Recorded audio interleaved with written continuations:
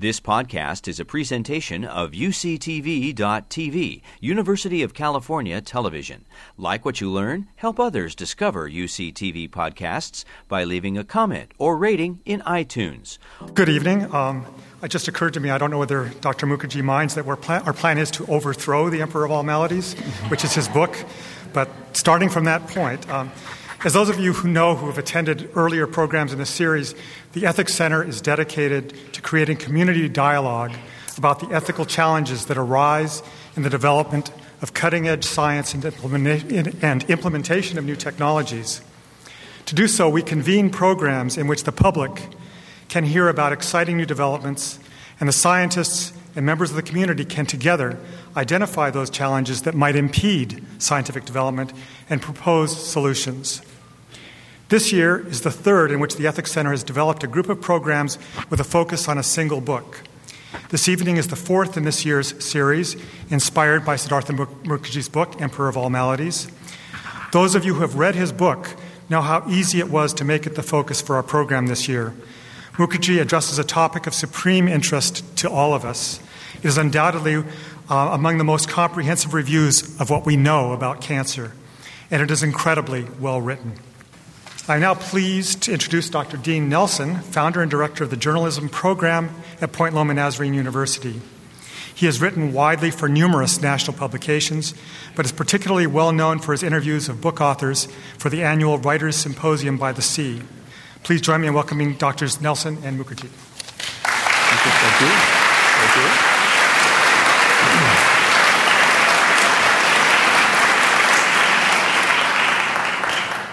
He introduced us as doctors, but as my kids say, I'm not a real doctor. I think and I'm also pretending. Yeah, you're pretending. Dr. Mukherjee, let me start this way. After reading your book, Emperor of All Maladies, I have a brand new appreciation and respect for cancer. I also have a sense of inevitability about it. It feels like after reading your book, it's here, it's always going to be here. There's this line in there that in your book, the cancer cell seeks immortality. Is that an accurate assessment that it's just here? Well, so it depends on what, as Clinton would say, it depends on what your meaning of here is here. Well, it just feels like cockroaches, right? You know, the whole world could end and we're still going to have cancer and cockroaches. And Coca-Cola. To complete the alliteration, yeah, thank you very much. Coca-Cola. But perhaps more importantly, there is little doubt that it was always here. Cancer was always here in its various forms in ancient history, and there's, to me, very little doubt that it's part of our future. It is part of our genetic future. There's no doubt about that. And it comes from a very simple idea. I also think it's a very profound idea, which is that the very genes that make us successful as multicellular organisms, if you mutate those genes in certain sequences, certain ways, you unleash a highly successful cell. And one of the phenotypes of a highly successful survivor cell is cancer. So it is not a coincidence that the very genes that allow our embryos to grow, our hands to grow, our feet to grow, if you mutate them in inappropriate contexts, will ultimately release the disease that kills us. Well, let's take that a step further and just talk about the survivability of a species to evolve and adapt to its circumstances. That's sort of the upside of evolution, right? But you're saying this is the flip side. If you're going to have mutations that allow adaptability, this is the price we pay.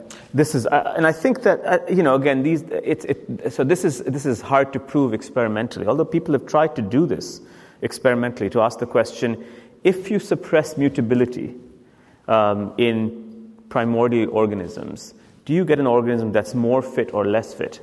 The answer is quite clear. Usually, you get organisms that are less fit. So mutability change is one of the things that is a profound inheritance that we have from evolution. But we pay a price for that. We pay a price for the survivability of our cells. We pay a price for aging. We pay a price for our capacity to create organs. We pay a price for our capacity to have stem cells. That same capacity that gives us the ability to have stem cells, which are cells that have incredible expansile potential and behave in ways that can quickly adapt to very different circumstances by dividing rapidly and populating tissue, or contracting and going to sleep when circumstances demand. If you now take that very same property and you mutate those very same genes, you get a cell that can divide inappropriately when circumstances come, and then go into dormancy, maybe when you give it toxic therapies, which is, of course, the fundamental phenotype of cancer. So I think that it is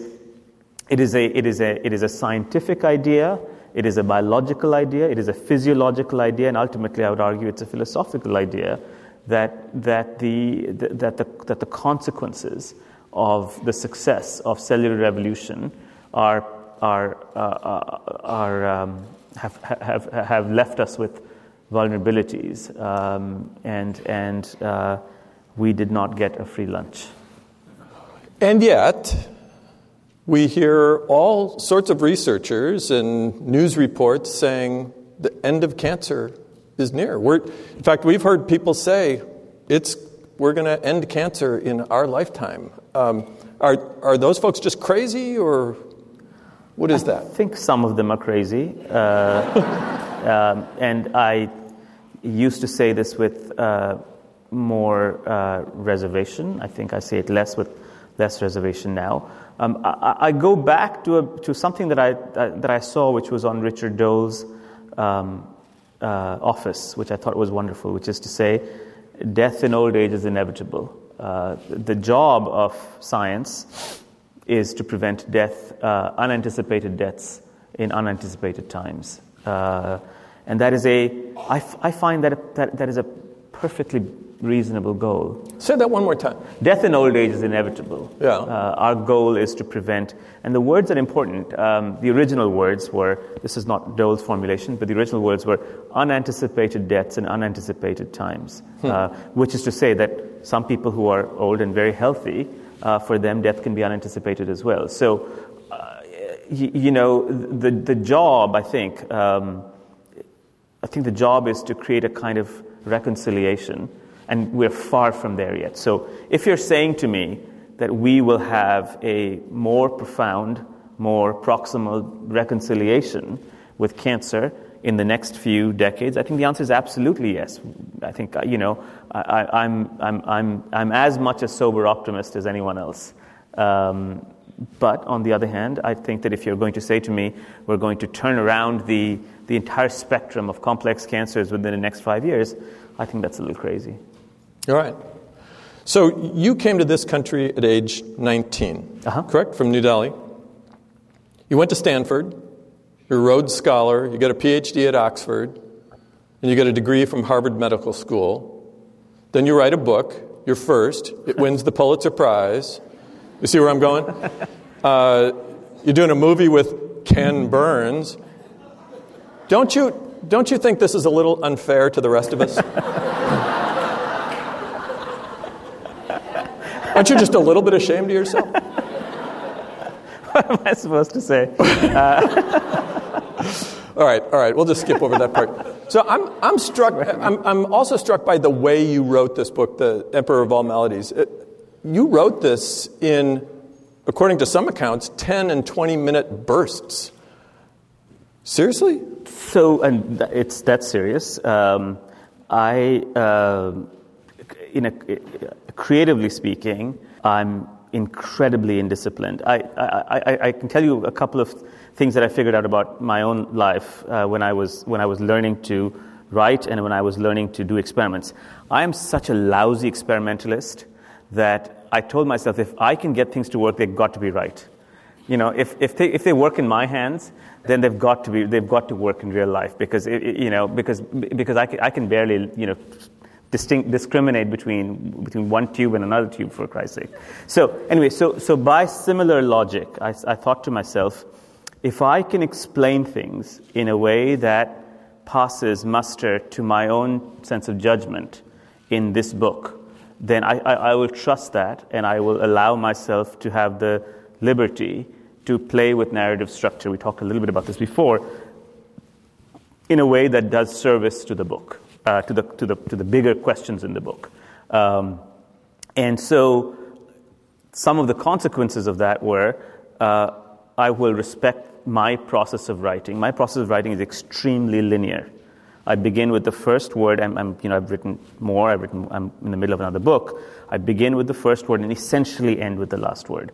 That's not totally true. Obviously, I delete, I move things. But what I don't do, what I cannot do, is I can't write in. People would say, stop that chapter there and just move on and write in the middle, and you'll come back to it. I can't do that. That was my process. So that was one piece of the process, and the second piece of the process was I thought that as a writer I would liberate myself from the standard shtick of writing, which is, you have a desk. I couldn't produce a single word sitting at a desk. So instead, I decided that I was going to write in bed. So I wrote all of Emperor in bed, essentially. I kept piling books up further and further all around me. And I would start sort of in the evening, and I would work very well, actually, also early in the morning. So then later, when the book was done, I was feeling, oh my God, now I'm a real writer. I should go and do writerly things, like I should buy myself a desk. And I don't know what writers do. They have like rooms to write in or something. So I got all of these accoutrements, and I couldn't produce a single word. I was sitting in my office, not producing a single word, and then I had the genius inspiration. I said, why don't I put a bed into my office? I love it. And I did. So right in the middle, I'm sitting there in my medical office, and in my medical office is a fold-out cot. Yeah. And I go inside, I sit on my fold-out cot, and I write. And now I'm writing again because, that was one. Now you've got a place for it. I have a place for it, exactly. So I have, like all people, I have idiosyncrasies, I have eccentricities, and my general philosophy is if it works, don't try to break it. Sure. One of the other things about your book, besides my respect for cancer, was the fervor that doctors had in trying to treat patients. But it was pretty brutal. Some of the things that happened there were pretty brutal. Cancer wards had to be equipped certain ways so that the patients wouldn't kill themselves because of some of the treatments. So there's obviously an ethical component here of doctors experimenting on patients, essentially. Are we still doing that?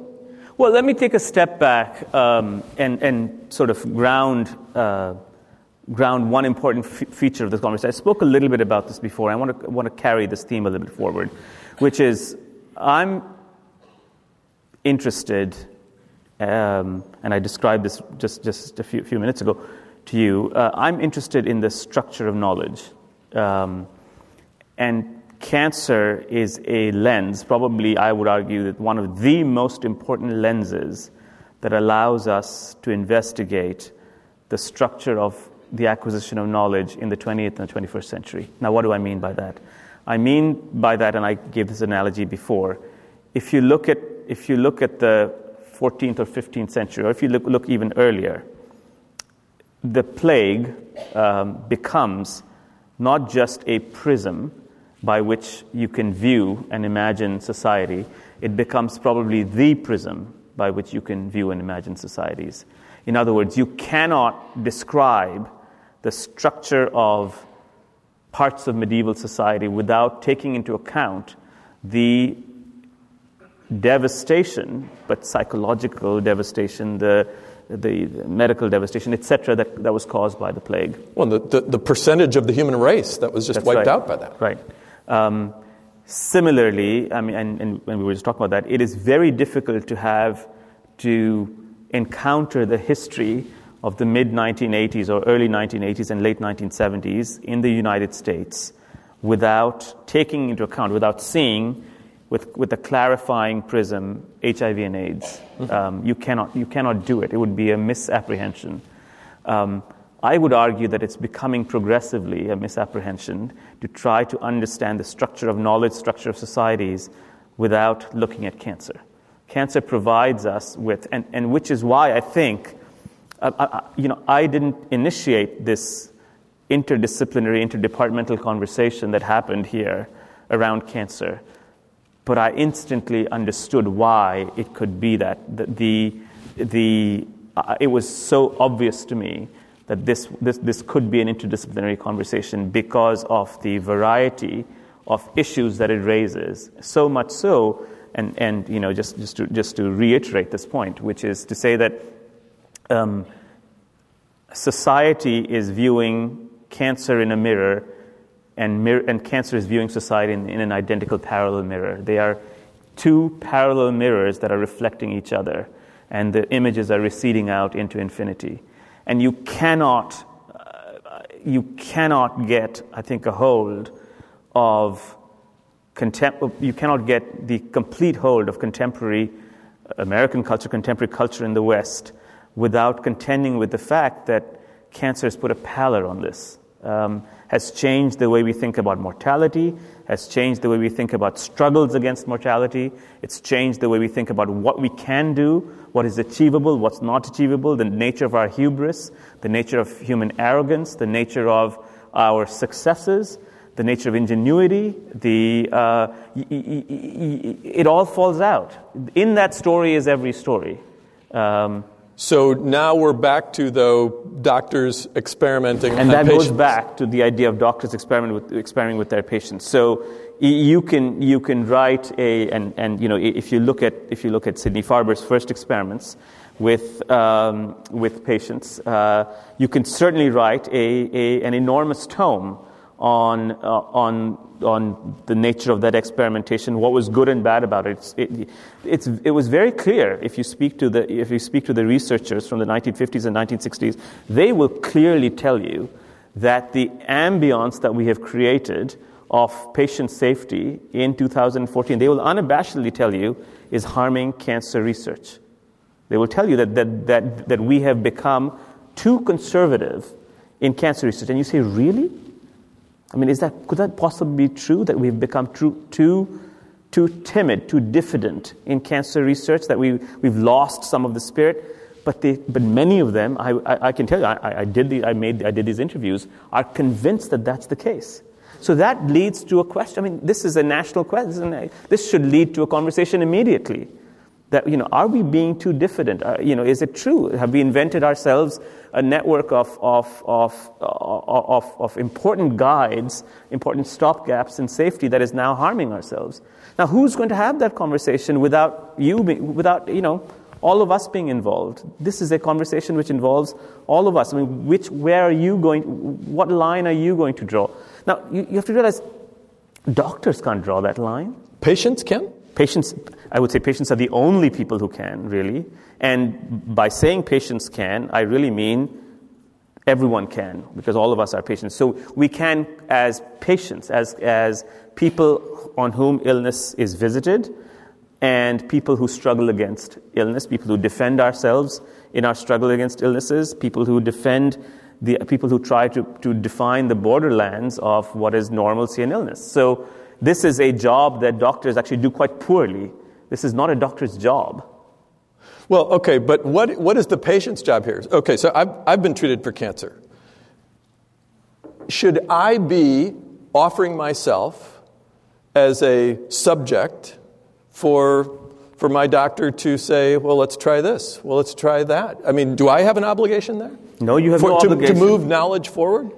So it depends. So I would say, yes, you have an obligation to move knowledge forward, but the way you have the obligation to move knowledge forward is to participate vociferously, vehemently in a conversation. If this was your issue, if you were interested in this issue, is to participate vociferously, vehemently, pushing the boundaries of this conversation, asking the question that we have sort of become inept at asking, or many questions that we become inept at asking.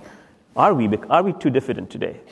Should we be advancing the treatment of cancer in particular ways that we're ignoring right now? How should we fund this effort? Who's going to pay the money for it? That's not a question that doctors can answer. They're terrible at asking that question. This is not their job. So who should?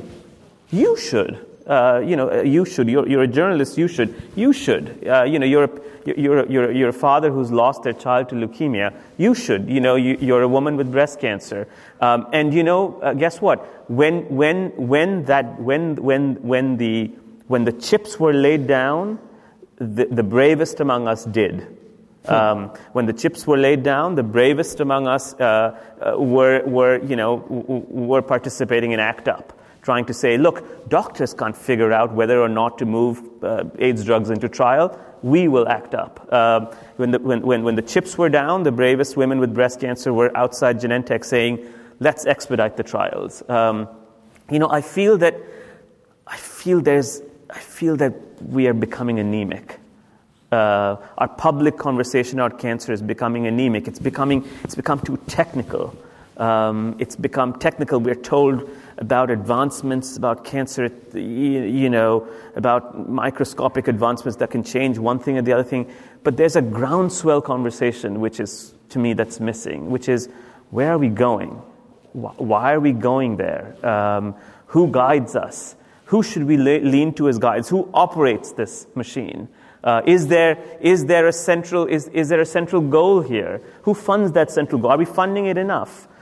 Who governs that fine line between the autonomy of patients and the autonomy of and science? So let's have it out. Have it out. And unless we have it out, this welter will not welt. Don't we depend on the National Institutes for Health to do this, or the FDA, or insurance companies, or Columbia University researchers? We're kind of counting on those entities, aren't we?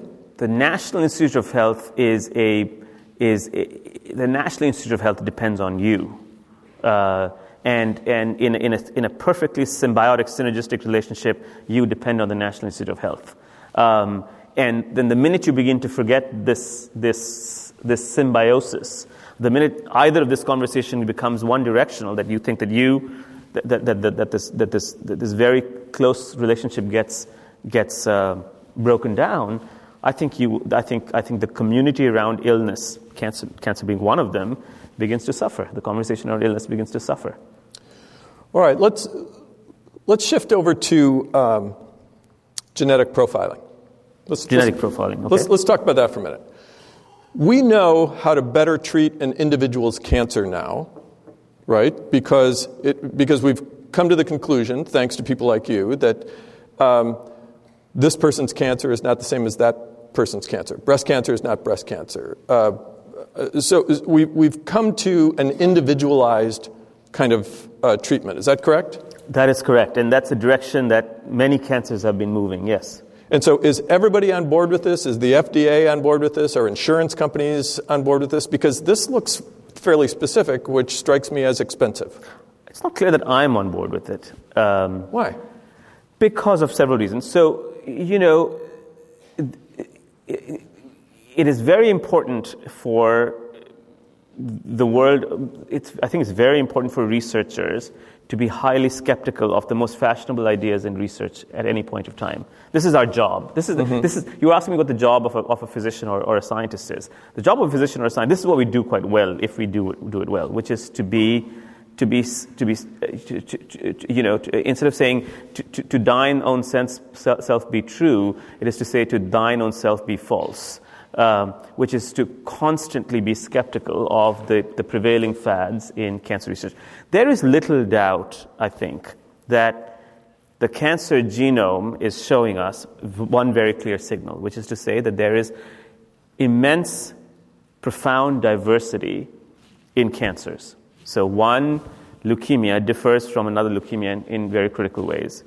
What's also showing us are two things. Number one is that there are deep commonalities sometimes between leukemias. Maybe the pathways may be slightly different. Maybe the mutations are different.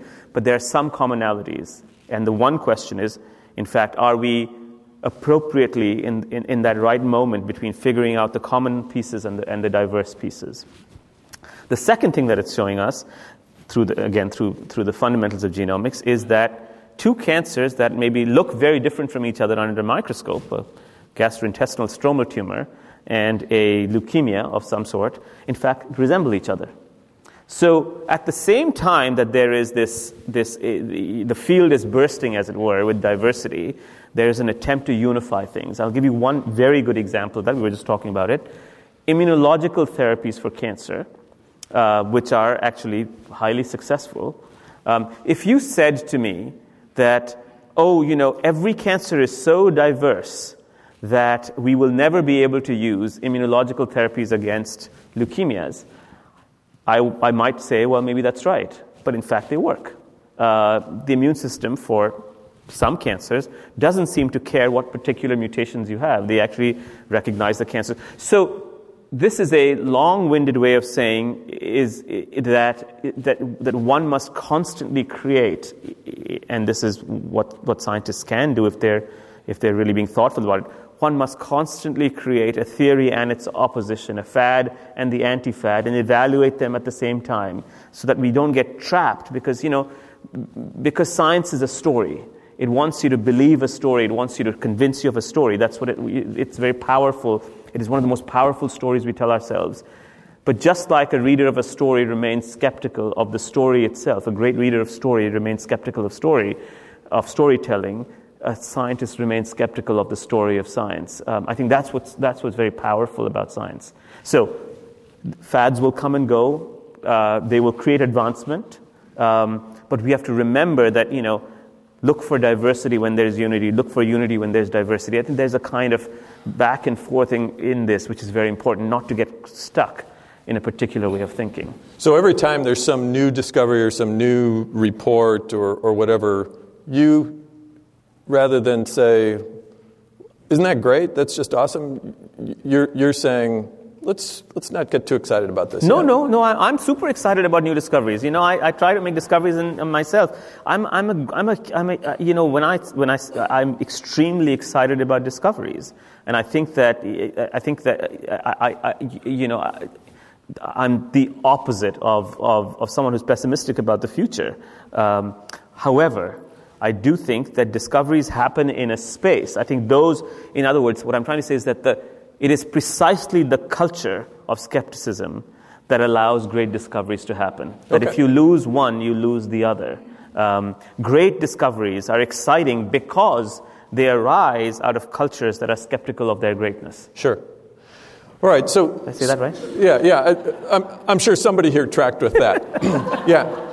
Did anyone understand? No, we all got it. All right, so let's talk about what you tell patients. I mean, there are some really, really profound things in your book about what you're willing to say to a patient about how much hope to have, or here's kind of the straight information, and yet in Sunday's New York Times, there's an op-ed in there about how doctors lie to their patients. I read it, yes. Right. So how much? Let's say because of the genetic profiling that you've done on a particular person, you can see even some probabilities of what this person is likely to encounter down the line. Do you feel like you've got an obligation to tell the patient all of that?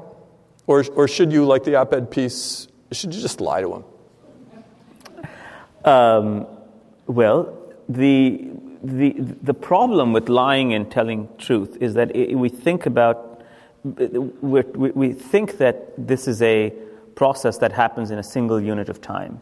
But in fact, good medicine is practiced longitudinally. It has to be. So if you speak to people who really understand this, and you know better than people who really practice palliative care, they will tell you that it's a longitudinal process. And I actually wrote a piece about this, which was titled "Hope is Negotiable." Right. In fact, you were quoting Jerome Groopman when you say hope is a vital organ. Yes. Which just really struck me as profound. Yes. So Jerry believes that hope is a vital organ. I agree with him. I also believe it's negotiable. And by negotiable, I mean that that hope on day 1 of chemotherapy for a patient is not the same as hope on day 31 of chemotherapy for that same patient when he or she might be relapsing. They're different things. Those two, the organ has changed. And just like you wouldn't operate, it's a dynamic organ. It's part of the way we intercept the world, and you have to be with them through the process. And good doctors are. They have the capacity to negotiate. They have the capacity to understand, what happens next. I had an interesting conversation, actually, sort of relevant. I just finished. I do some very intensive time in the wards 3 times a year, and there was a medical resident who was presenting a case, and we get up every morning. Cases are presented, and the resident was presenting a case in the following manner, with all good intentions. Was saying, who would name the patient, Mrs. Grace Jones, give you an age, say 61 years old, say she has metastatic breast cancer, and then would say DNR, DNI, saying that she has said that she doesn't. DNR means do not resuscitate, and DNI means do not intubate, which means don't take extreme measures if some adverse event was to happen. And then would go on to the next, Mr. Morris Smith, 64, prostate cancer, DNR, DNI. It was like a vital sign. It was like they were reciting a vital sign for every patient. So I stopped the resident in the middle. I said, why are you telling me, for every patient, why are you telling me DNR, DNI? And they said, well, that's because that's the official way that we communicate with each other, telling you whether patients should have heroic interventions or non-heroic interventions. And I said, well, wait a second. The purpose of that code is to clarify a goal, right? So if the code stands for a goal. So unless you tell me what the goal is, you can't tell me what the code is. So I need to find out what the goal of this patient is. Is the goal of this woman to live because she wants to live to see her son graduate, right? Now, DNR, DNI doesn't capture that. So if you want to communicate, let's be pragmatic. We have a very busy time in the hospital. I don't need that information for every patient.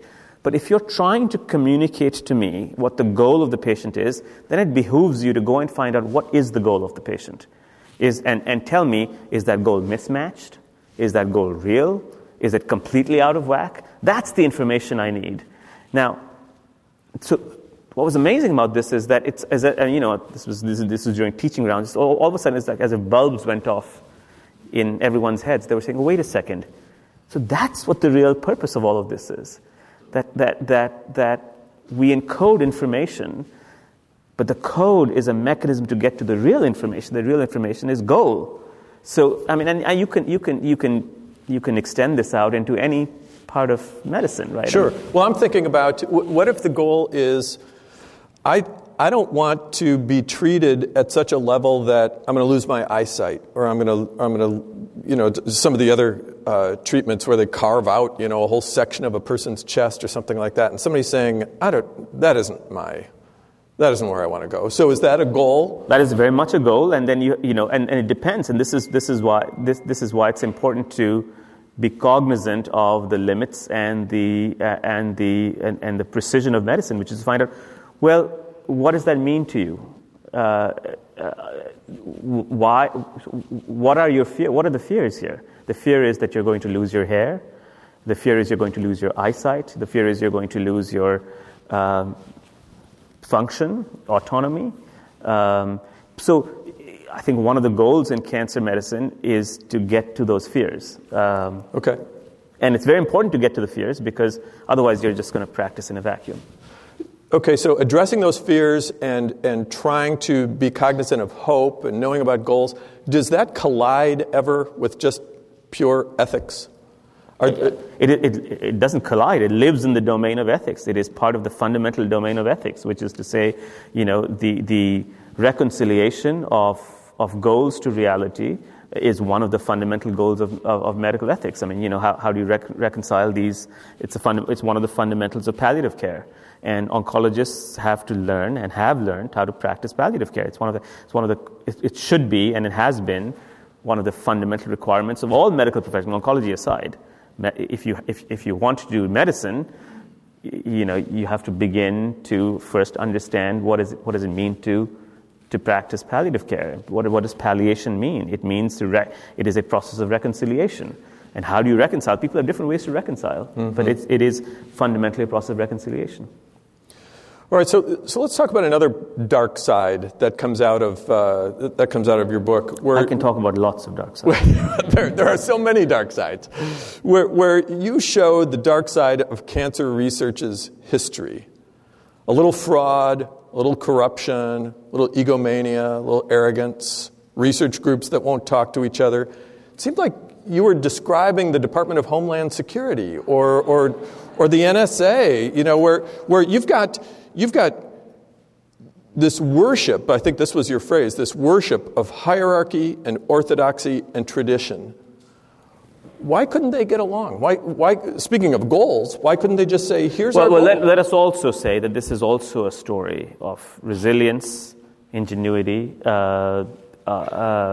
performance outside the call of duty, courage beyond capacity of human imagination, of researchers who went out of their way, advocates who went out of their way. So it's both. Yes, and this is to me, it's not a dark story. But if you want to explore the dark sides to the story, absolutely. But I said before, I'm interested in the structure of knowledge. I'm interested in the nature by which knowledge is acquired, and it is acquired through mechanisms that are, as you would put it, light and dark.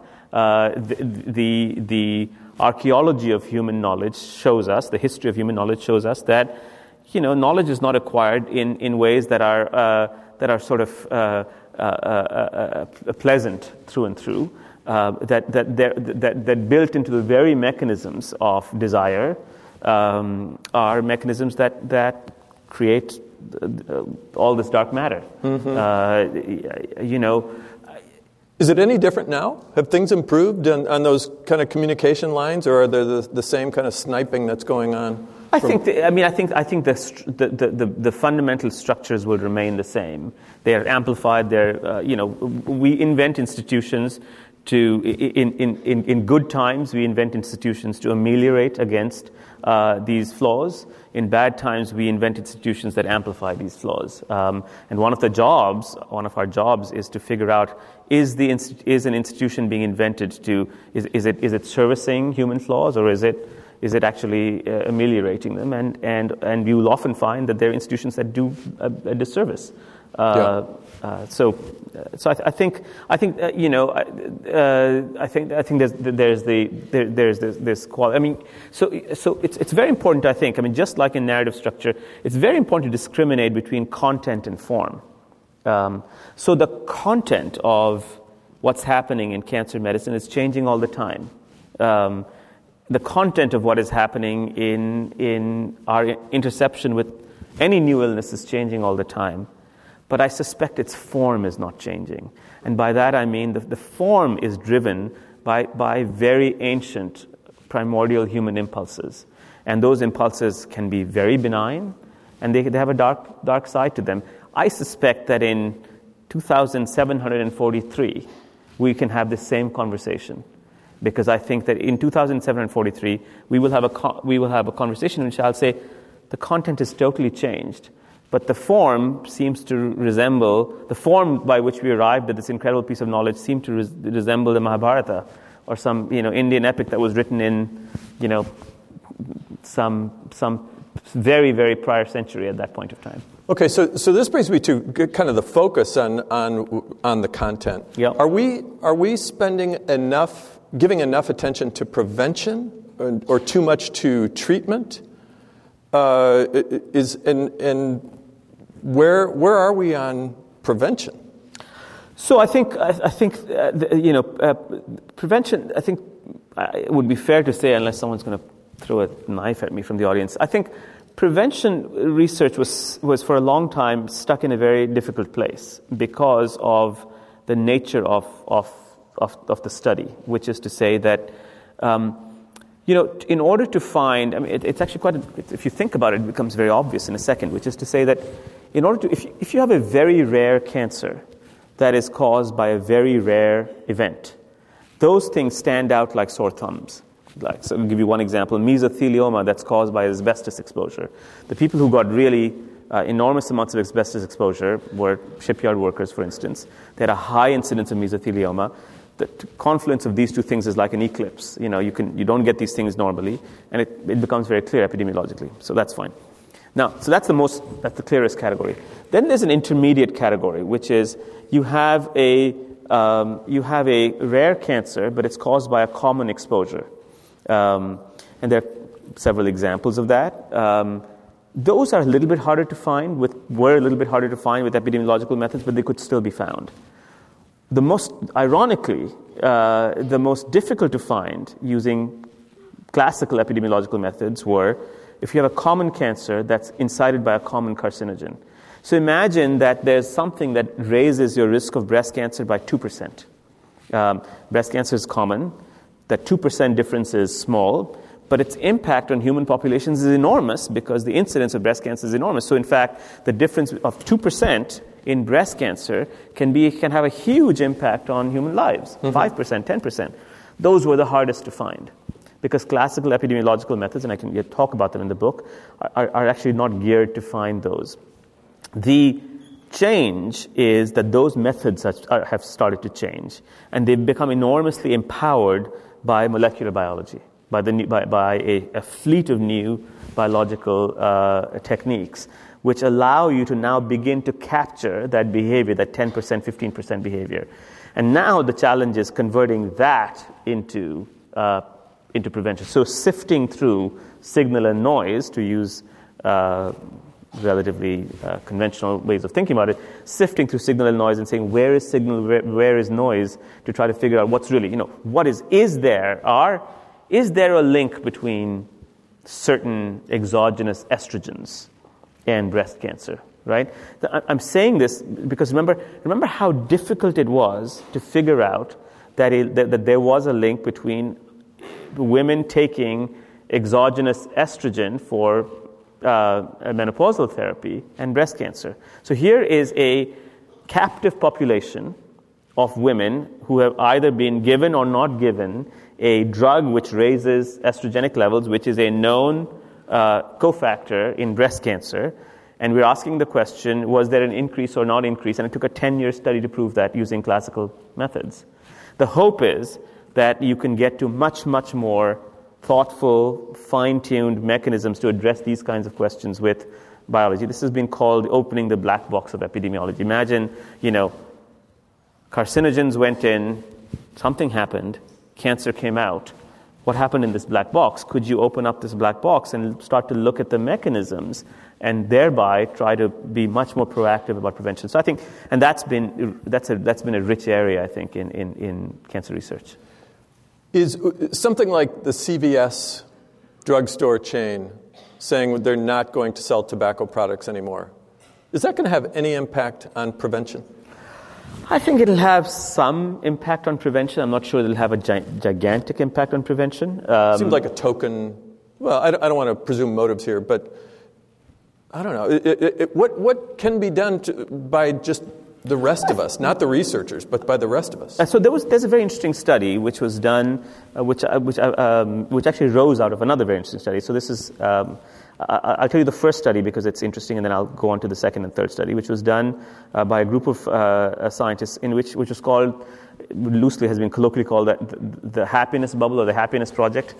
It's a very interesting study. So what they asked the following question, which is that they went to let's say a village, it was actually a small town, and they mapped every social network in that town.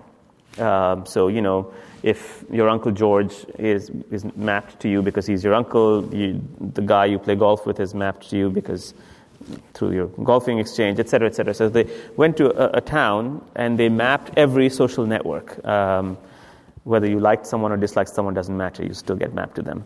Nonetheless, so you create a web, as it were. And then they ask the question, they dynamically ask the question, how does this network behave in terms of happiness over time?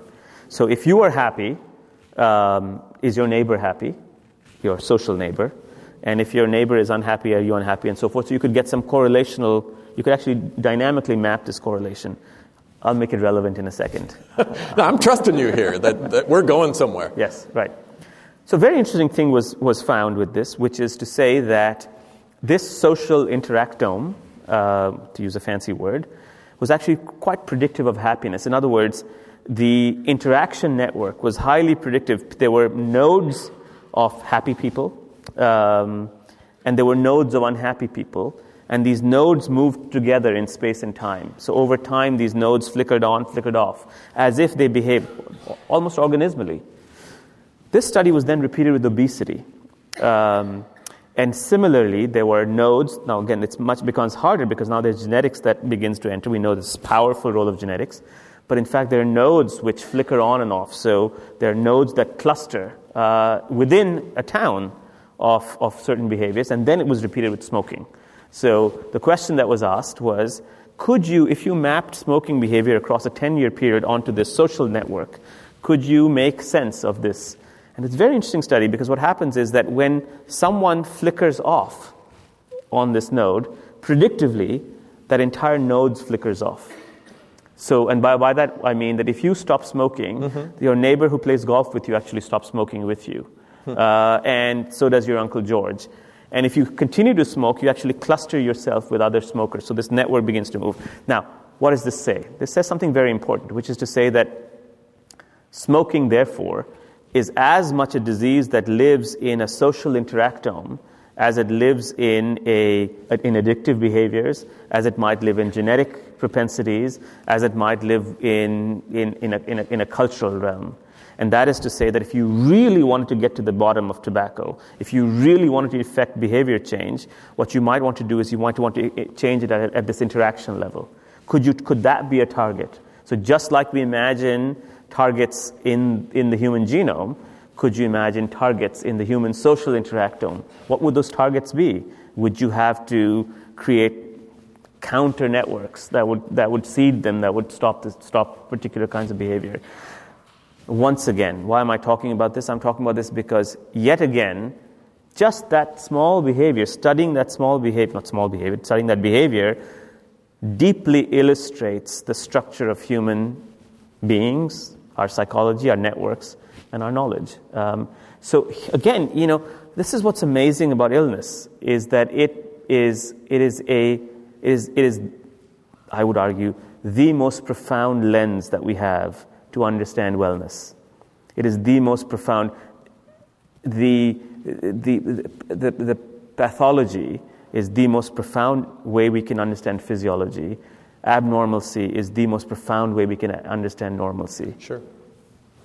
So what are the things that are keeping us now, whether in our social structures or in our political structures or scientifically, what are the things that are keeping us from going to the next level of efficiency or effectiveness regarding diagnosis, treatment, prevention, any of that? What's holding us back? So I don't think there's one answer. I think there are many things that are holding us back. I certainly think that one kind of answer, and I was talking about this a little bit earlier, is that, I sense, this is a kind of a loose sense, it's hard to say, I sense we're sort of giving up. Really? I think I sense that we've lost a kind of energy that existed in the 1970s and 1980s, and I worry about it. I worry about the fact that on one hand we're inundated with information. There's information coming at us from everywhere, but on the other hand, it seems to me that the energy that drove the changes that created Mary Laskers out of us, I sense it weakening. We don't have any champions. We have fewer champions. We have less urgency. We have less. We are more. I would say we're more distracted. We've lost sight of our important questions. I'll tell you why. I'll give you an example. I was asked to speak at MIT at a function, and this is an example of distraction. And it was a very, very, very, very thoughtful conference, and it was the provost who organized it, and he said, what's wonderful thing about these new undergraduates that are coming to MIT is that they don't choose majors, they choose questions. Which is a lovely thing to say, which is to say that they go into I'm sure this is true for San Diego. They come in here and they're choosing questions. They want to say, my question is whatever it might be, and I'm going to use classrooms or education as tools to try to solve that question. This is a wonderful thing. But here's my only problem with it. Who's telling whom what questions to ask? So, is it an equivalent question to say, I'm going to build a better social network, versus saying, I'm going to change the way we think about cancer? To me, in the world of questions, there's a hierarchy of questions. And I feel that we're getting distracted. I think that there's too much noise, and we've lost sight of, and there's no other way to put it, we've lost sight of the essentials. The essentials are, there are deadly diseases that contort human physiology. We began to get a glimpse of what it would mean, what it would take to solve many of these deadly diseases. We made critical advances in trying to figure out their physiology, and at the moment when it was all set up, we began to lose steam.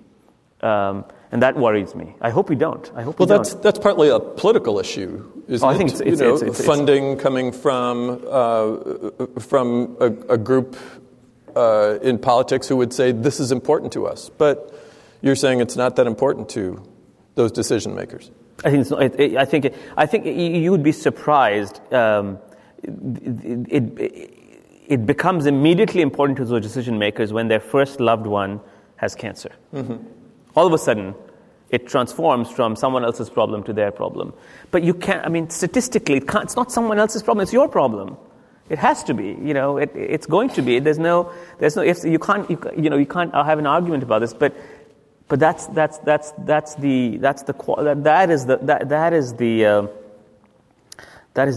is the dissipating force that I feel concerned about. That's the purpose of the film, by the way, is to remind us that it's not someone else's problem. Yeah.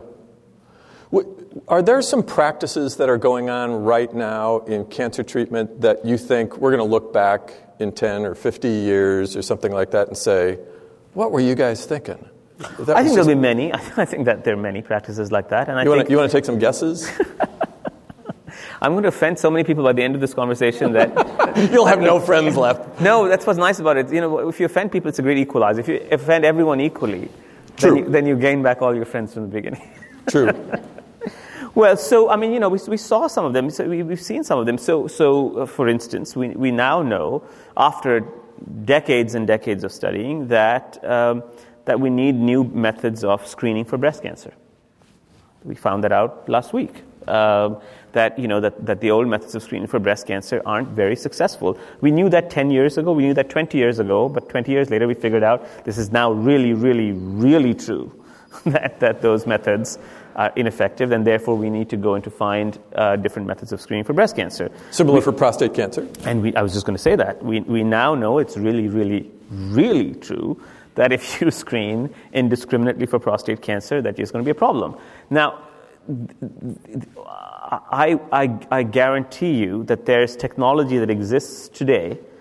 You would not need to reinvent new technologies to figure out, for scientists to figure out, to discriminate between the aggressive variant of prostate cancer and the non-aggressive. There's actually many studies that are ongoing right now.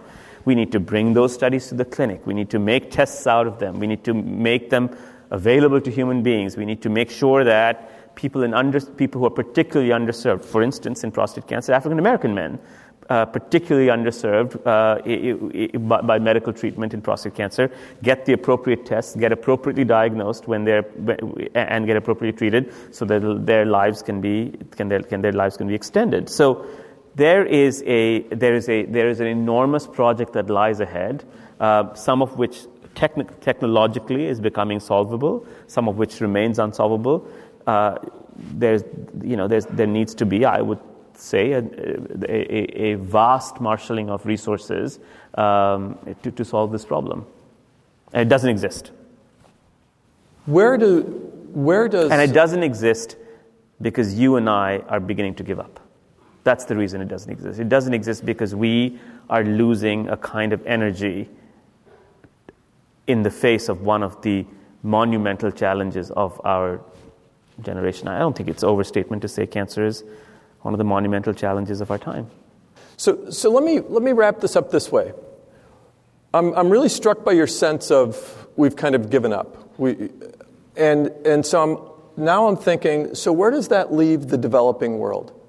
If much of the developing world is counting on coming up with ways to treat things and diagnose things and prevent things, and if we're just kind of losing steam here, where does that leave everybody else? My point about talking about losing steam here is to energize ourselves. It is not to say we're losing steam and that's what it should be. It is really what I'm trying to say is my point is to try to be vastly more energetic. Is to say that if we're losing steam, our job is to get energy. We have to bring in from ourselves, from our internal resources, the kind of resources that we've used to solve problems before. A wellspring of pressure, a wellspring of optimism, a wellspring of understanding. There can be little doubt that the last 10 years, the last decade or so has exploded knowledge about cancer, cancer cell, cancer genetics, cancer genomics, cancer biology. The universities, the academic centers are exploding with knowledge. The real question is, how does that knowledge get transformed into human prevention, human treatment? And that requires, I think, a renewed energy. We need to get that energy back. I think we will find it. And we will find it in the United States. I think we will transmit that energy to other countries. I think we will transmit that energy to our children. And I think in the end, we will begin to solve problems. I think in the end, we will begin to solve this series of monumental problems. I have no doubt about that. But I think it will require more energy than we have right now. Dr. Mukherjee, thank you so much for being with us. Yeah. Thank you. You've been listening to a podcast by University of California Television. For more information about this program or UCTV, visit us online at uctv.tv.